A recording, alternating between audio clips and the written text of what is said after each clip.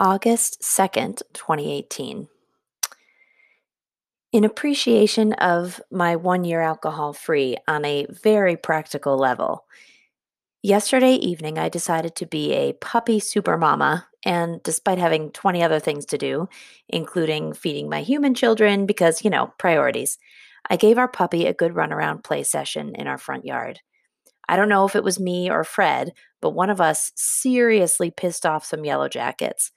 I got stung first on my thigh. I tried to get Fred out of the yard. The poor guy yelped in pain as he was stung on his way back inside the house. I made it inside only to get stung again on my thumb. A bee was stuck in my clothes and ended up stinging me twice more before flying away. The whole charade scared the crap out of my kids and had me and Fred wincing in serious pain. And then my throat started to get itchy. I chugged some water. Didn't help. Itchier. And then I realized I was having an allergic reaction. I was allergic to bees as a child, so this was a little alarming.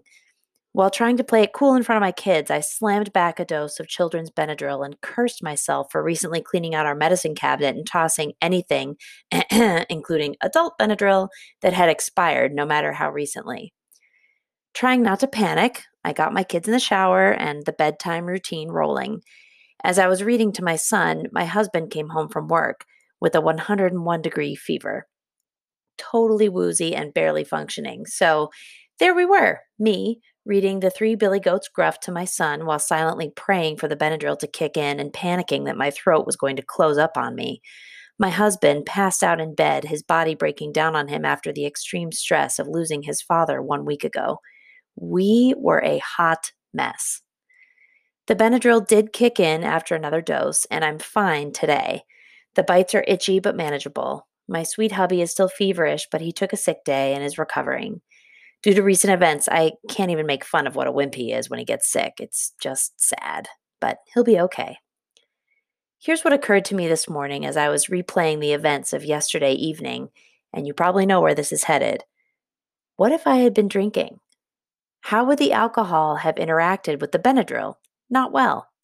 What if my allergic reaction had been worse and I had to drive myself and my kids, since I was home alone with them, to the hospital? Eek. What if I'd had to call an ambulance? Yikes. Or even if my allergic reaction had been similarly mild, what if my husband came home sick as a dog to a wife who had been drinking and downing Benadryl? What would that have been like for him to have to worry about me and our kids under my care while feeling so ill himself? I shudder to think about it, because if this were last summer, I would have been drinking. It was the witching hour after all. I would have been at least 1 or 2 glasses of wine in. And a scary situation would have been a lot scarier.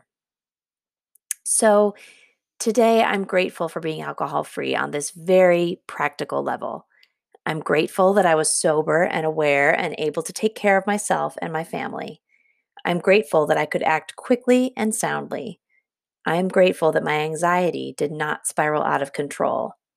And most of all, I'm grateful that we are all on the mend.